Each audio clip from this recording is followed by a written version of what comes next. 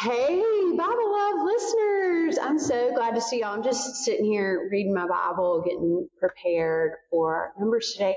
But am I going to have to do the Bible Love podcast all by myself? Oh my gosh, Alan is here. We're doing it in person. I'm so excited. He came all the way to Greenwood to do the Bible Love podcast with us in person. This is the first time we've done it. It's the first time we've done it in person. Not the first time we've been in the same room together, right, but the first time that we've recorded together. We're not in our studios in Columbia or my mom's house in Texas or wherever our studios end up.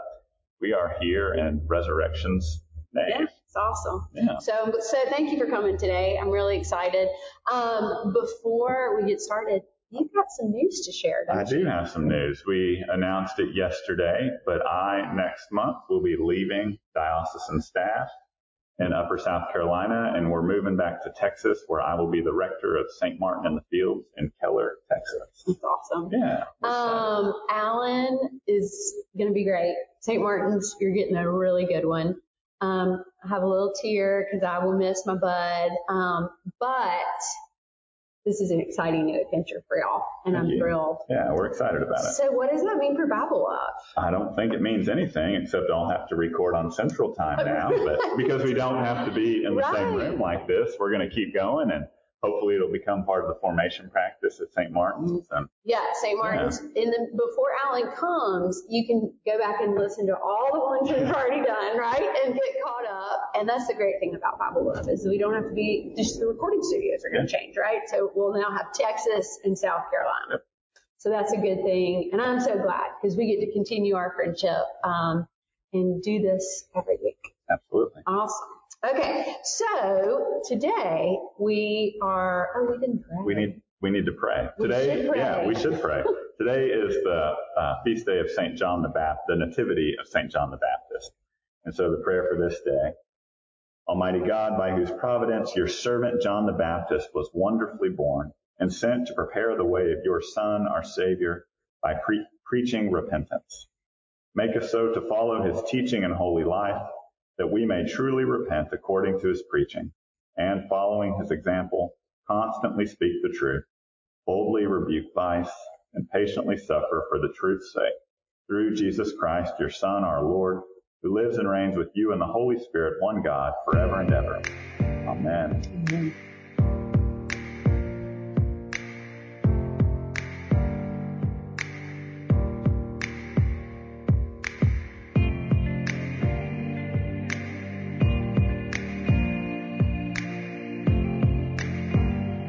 Today we are talking about Numbers 5 and 6, right?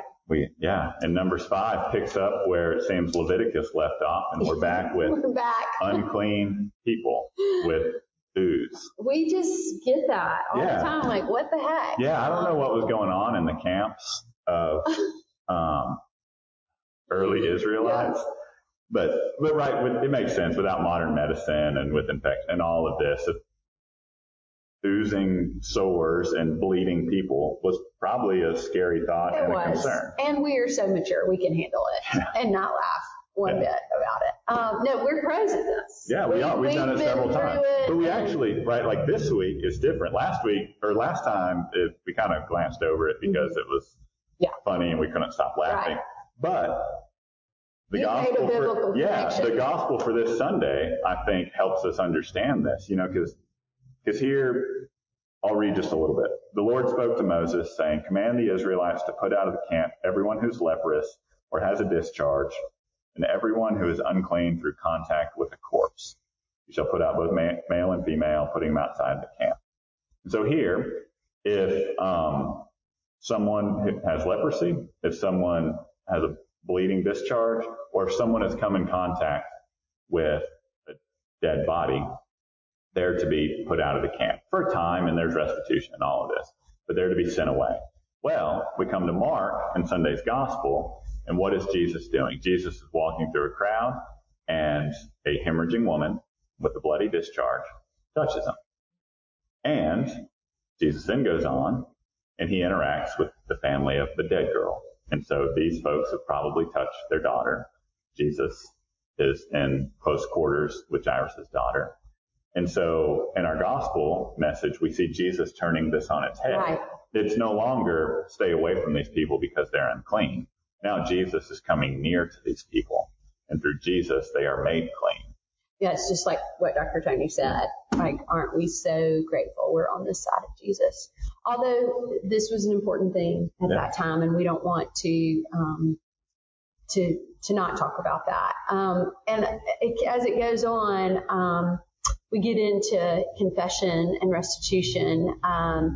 And, you know, we were talking about this a little bit earlier. I think there's such importance in this of, we have confession in our weekly service, but this was different for them, right? So, I'll read just a little bit.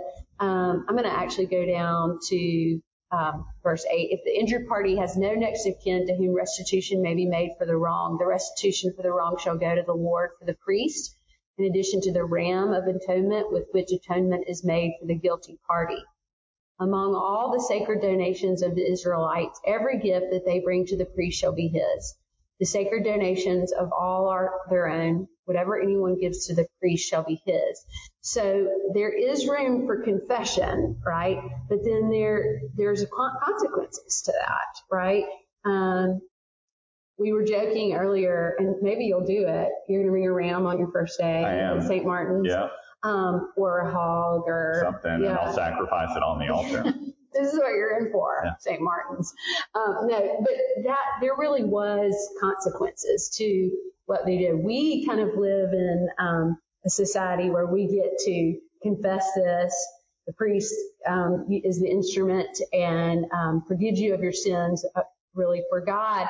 But that was not the case for them. They had to keep working at this, keep doing it. But I think, again, God always shows God's kindness, right? Because he knows we're going to mess up. He knows there's going to be a problem. So there's confession that's built in very early on in the Bible. And this isn't even the first time we've talked about confession. So I'm always grateful to God for recognizing that we are imperfect human beings that need a place to confess. Yeah, and I love how it says here in 6, chapter 5, verse 6, when a man or woman wrongs another, breaking faith with the Lord. Yeah. And so there, there's no such thing as personal sin or person-to-person sin, right? If I sin against Mary Balfour, I've hurt her, but I've broken faith with the Lord. Right. The sin comes from breaking God's design and desire. And then you get down and you just read it. If the injured party has no next of kin to whom restitution shall be made, that doesn't mean just because I can't repair the break between Mary Balfour and I that I don't have to worry about that. Like, I have to repair it with the community. Here the priest stands in the place of the community. But there's this idea that when something's broken through sin, it's not just repairing a relationship between the two people that got in an argument or whatever it was, called each other names. It's repairing the relationship in the community. So even if, Mary Balfour calls me a name and then she goes away, she can't, repent and make restitution to me. She still has to do that on behalf of the community or for the sake of the community. Right. And I think that's so important to invite the community in. And we're God's setting up church here. Although it wasn't called that then, but that's really what is happening. Like when we do the confession, we do that corporately. We do that as a group. And now that you're leaving me, I guess I'm going to have to make Jimmy do the community rest up if I sin against you. You can sin against Jimmy all you want. If you haven't listened to last week's episode, go listen to last week. Jimmy Hartley, who it was a very watched episode. It was. I think people wanted to watch Jimmy and I's interactions. Yeah. Y'all are going to have to, you and other folks in the diocese are going to have to carry on the tradition of ridiculing Jimmy because he loves to dish it out and he doesn't take it so well. And then we'll confess our sins. And then Sunday. You can confess. Right. And God will forgive us. Repair the relationship and God will forgive you. That's right. Okay. So next we go into concerning an unfaithful wife. Why is it always the women? I don't know. And it took a guy to point this out. When we had, if you're not following along on the Bible app with the reading plan, you should. We'll put the link and you should. last week, 2 weeks ago, whenever it was, when we read this in the plan, there were other comments about, what it meant to be restored and what it meant for forgiveness and all of this. And the guy in the chat was like, this is patriarchal, right? This is the patriarchy because it literally says the man shall be free from iniquity, right? But the woman shall bear her iniquity. It takes two, right, for unfaithfulness to happen. But the woman is the one who has to bear all this guilt. Women. But I do want to say this.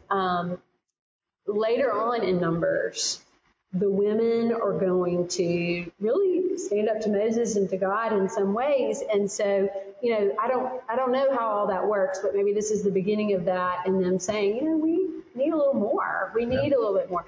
Of course, unfaithfulness is not something that any of us should do. But you're right. It does take two people. And it's interesting that sort of the focus is on the woman. But what is also interesting about this, and we talked about this just a minute ago a little bit, is it's not just between the man and the woman. The whole community comes in when something like this happens, which sounds weird, but I like, right? Because when things happen, we talked about this earlier, but when things happen, we need our people. Yeah. We need people to love us and care for us through this. And so the community really is brought into this. The priest is brought in. Even though there's a lot of laws in that, it's just not between the two of them, right? And that's the way it should be, right? That other people say, or care for you, are faithful friends to you that can really lay into you and sing into you that you're loved and you're okay. And it's okay to go through a broken time. It's okay to go through a messy time. It's okay to have the feelings you have.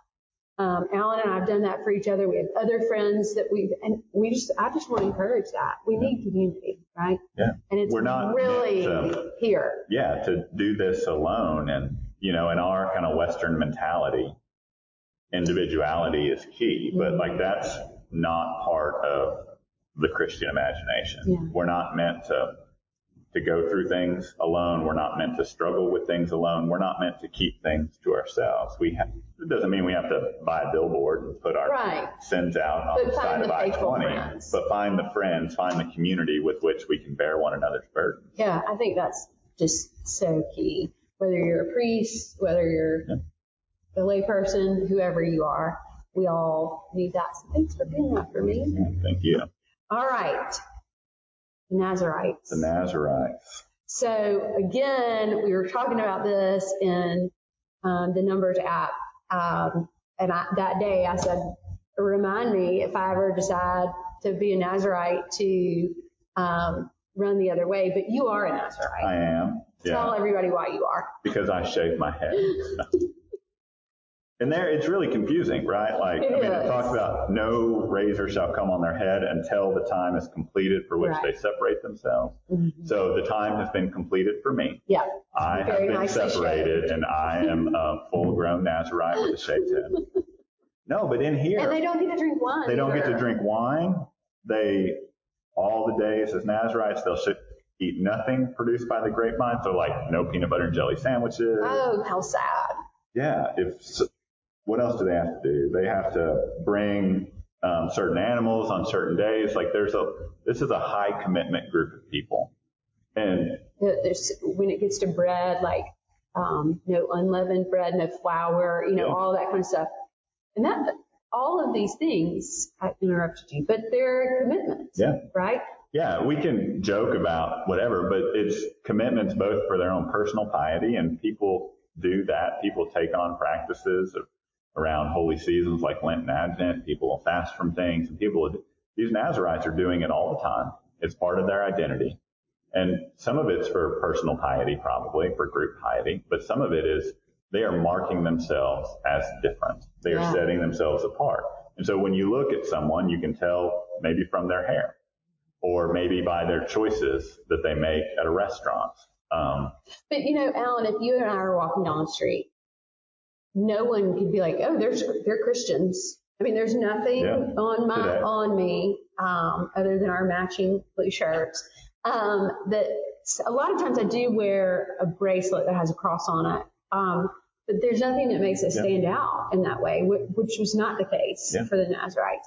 And I think it goes to, even though they're, like you said, their things were so strict that they had to do, what a commitment that was to God. And how can we be better about that? How can we commit to God in that sort of sacrificial way? And it may not be shaving our heads or not drinking wine, but there has to be things that make us really push ourselves out of our comfort zone into something different. Yeah.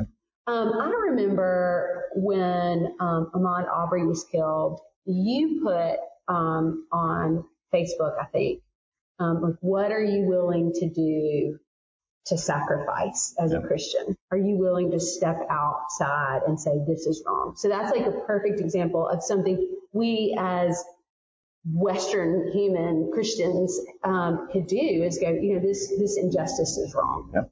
We don't have to shave our heads, but we can stand up and say, that's not what Jesus would do. That's not how God wants us to be, right? Or another example is, the bishop has asked us, the unvaccinated, to wear their mask. To me, that is something we can do. You didn't get vaccinated, fine. But you can wear your mask for an hour, or when you're shopping or whatever. That is taking on discipleship. Absolutely. And there's, with the mask, there's even some communities in our diocese that folks are still wearing masks, even for the vaccinated, because it's an outward sign. Number one, it's a safety precaution, but it's also an outward sign that we care for those who can't get vaccinated yet or won't. Whatever the choice is, but one of my children is eligible for the vaccine, the other isn't. And, we take certain precautions, but for other folks to say, I'm still going to wear my mask because Walker's 11 and can't get vaccinated, or so-and-so's pregnant and can't get vaccinated, or so-and-so's vaccinated but has health issues. Right. We can still wear our mask. Neither one of us are wearing a collar. I don't wear my collar all that often. But I read an article in the Living Church this past week that talks about why this priest does always wear their collar, and it's because of the sign and the symbol that it is. It's not some piety thing. It's so that someone can look and say, there's a priest, if a priest is needed, or it's an invitation. And sometimes people are turned off by it, but that's fine. People were turned off by what Jesus did. Right. People were turned off by what the Nazarites did. Our job is not to please everyone. Our job is to proclaim the good news of God in Christ. Yeah. And if that's to stand up when there's racial injustice, when that's to stand up when we see brokenness in the world and point it out to people, that's what we're called to do. And if it costs us pledging units in the church, if it costs clergy positions, if it costs jobs in the workplace, maybe Jesus is calling us to do that. Yeah, I think that's really, really true. And it can be scary. Yeah. And it can be uncomfortable. I know I've really had to push myself in some places. I'm sure you have too, But recently someone was asking me about a situation, and I said, I think the answer is always Jesus. That's the answer. How would Jesus react in this? Yeah. And you got your answer. Yeah. Right? And when that's the question, what would Jesus do? Turning over tables and kicking people out of the temple is a viable option. Yeah. Right. Certainly. So the Nazarites, God bless them, they really stood out, and they were willing to do that, and they were willing to be different for the Lord. And so, as much as we joke about them, I'm kind of grateful for them. Absolutely. So, okay, so this ends, chapter 6 ends with these beautiful words, and I'm not sure why they're there. Do you? No. God just said this is where they should go, or the writer said this is where this should go. But this is the priestly benediction that many of us know, and it's also like words of comfort and grace as we go out into the world. So what I would like to do, I've never gotten to do this with you before, so I'm excited to. I would like to say this prayer and bless Alan, and Elizabeth and Walker and Ford as you go out into your day. Does that sound good? Yeah. So it's actually Numbers 6. The Lord spoke to Moses, saying, "Speak to Aaron and his sons, saying, Thus you shall bless the Israelites. You shall say to them, May the Lord bless you and keep you. The Lord make his face to shine upon you and be gracious to you. The Lord lift up his countenance upon you and give you peace. So they shall put my name on the Israelites, and I will bless them." May you know the love of God, Alan, this day and every day. In the name of the Father, and the Son, and the Holy Spirit, I pray. Amen. Amen. We'll see you next week. You'll be in South Carolina. I'll still be in South Carolina a couple more weeks. I will be in Tennessee. Love you. Glad to do this with you. Yay. See you next week. You're loved by us, but most importantly by God.